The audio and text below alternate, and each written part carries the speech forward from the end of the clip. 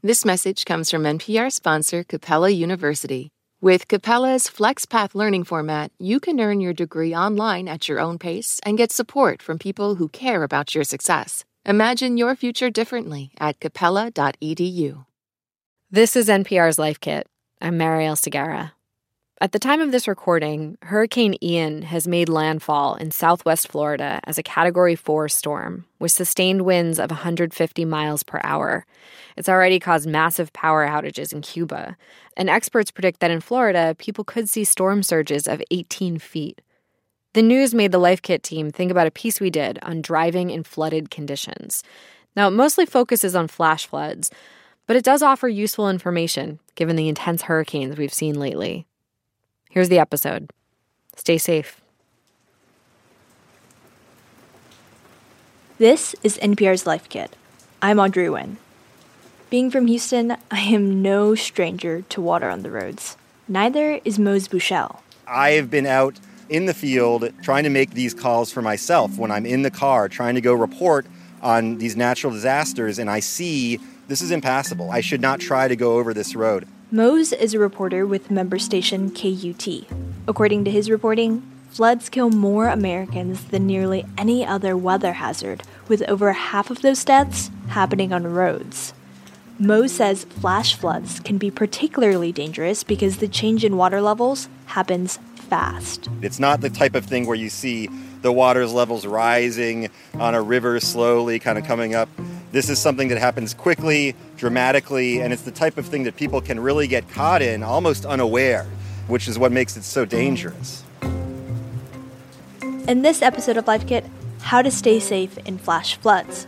We'll walk you through why we're seeing an increase in flood events, what you should keep in your car in the event of a flood-related emergency, and how to get from point A to point B safely if you have to drive during heavy rains.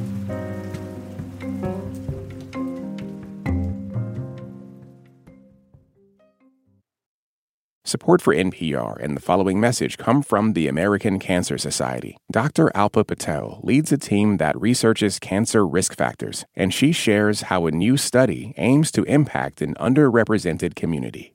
My greatest hope for the Voices of Black Women study is that it will help us understand and identify culturally tailored ways to change and really eliminate the unacceptable disparities for future generations of Black women as it relates to cancer.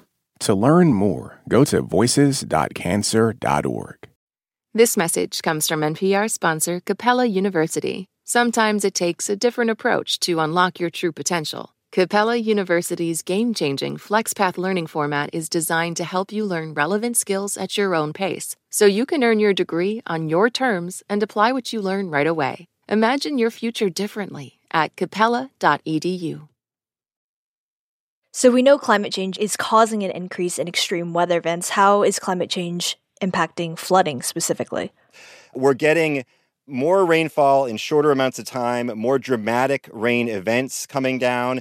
It's not that we're getting necessarily more rain through the year, it's that it's happening in a more compressed amount of time. And what that means is flooding.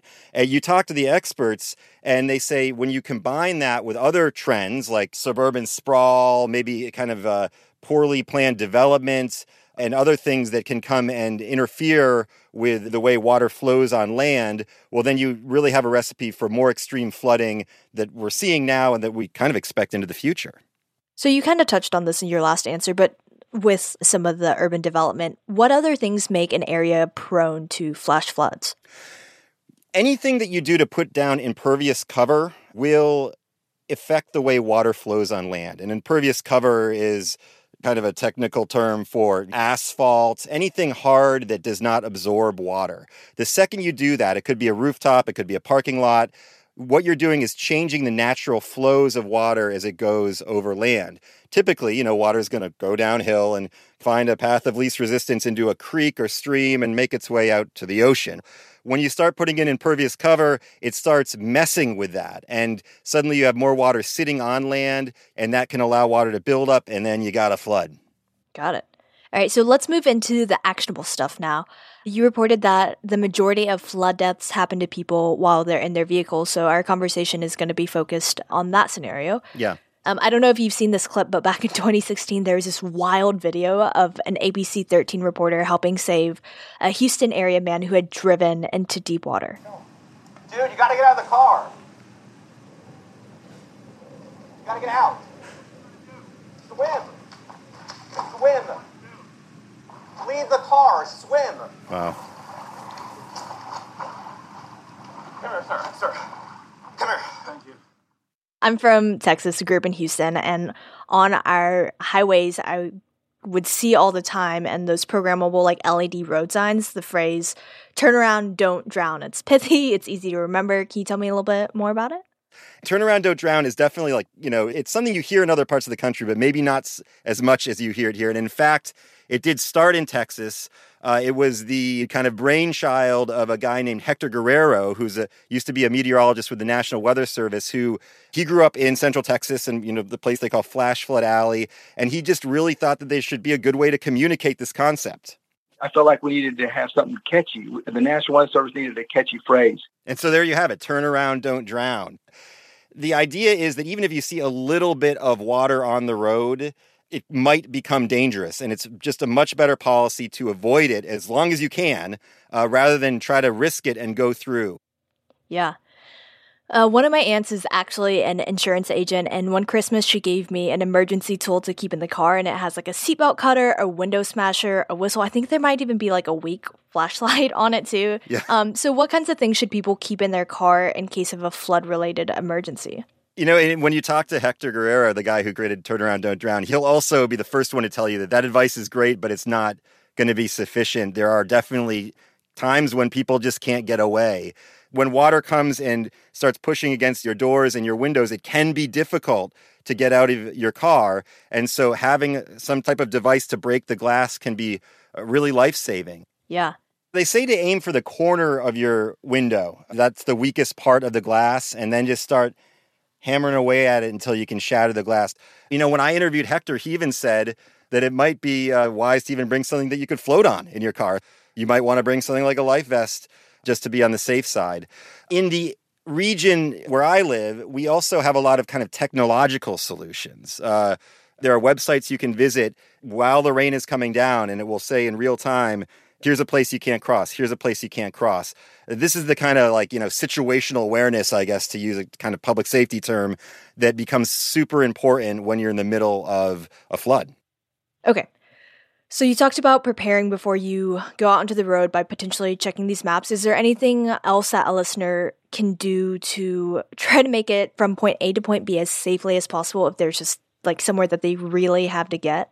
The first thing you need to know is whether or not it's better to evacuate or to stay put. And this is a huge problem and challenge on the public safety side of things. You said you grew up in Texas, and you might remember Hurricane Rita. And this is a hurricane situation, not quite the same as a flash flood, but they ordered the evacuation of the city. And were many, many people dying on the roads in that evacuation. We see this at a smaller scale often in Central Texas with flash flooding, where someone may actually be getting in their car to try to escape, but then they hit water on the road and that becomes deadly. So number one is just to try to get a sense of whether to stay put or not. Try to pay attention to public safety announcements about that, because those are things that public safety officials should be monitoring and advising on. Number two, if you do get caught and you realize you're in your vehicle and it's at risk of getting swept away, you're really going to have to try to get out and seek high ground. And that actually was well illustrated in that little clip that you played from that TV station. It's dangerous, it's terrifying, but really getting to high ground is the name of the game if you're surrounded by flooding waters. And, there are all these anecdotes and stories that we hear around here, people climbing trees, getting up on a hill or some kind of elevation just to try to escape the rushing water. And then calling for help, trying to get aid, and waiting it out if you can. So if listeners only remember a few things from this conversation, what are your top line takeaways for staying safe during floods? I guess number one is I think it just really pays to remember that more people die on the roads in their vehicles than in other places. It may be very frightening to see water approaching your property, but it's a good idea to try to listen to public safety announcements and get a sense of whether you really are going to be more secure on the roads. Number 2, again, if you're in an area that's where you can expect flooding, it might be a good idea to keep some of these things in your car just to help you get out if need be. Number 3, they say, and I know this is hard, but try to stay calm. Don't drive into flooded roads. Turn around, don't drown. Thanks again to Mose Buchel, senior correspondent at member station KUT. For more Life Kit, check out our other episodes. We've got one on navigating climate anxiety and another on how to talk to kids about climate change. You can find those at npr.org/lifekit. And if you love Life Kit and want more, subscribe to our newsletter at npr.org/lifekitnewsletter. This episode of Life Kit was produced by the talented Janet Ujung Lee. Megan Kane is our fearless managing producer. Beth Donovan is the senior editor. Our production team also includes Andy Tagle and Claire Marie Schneider.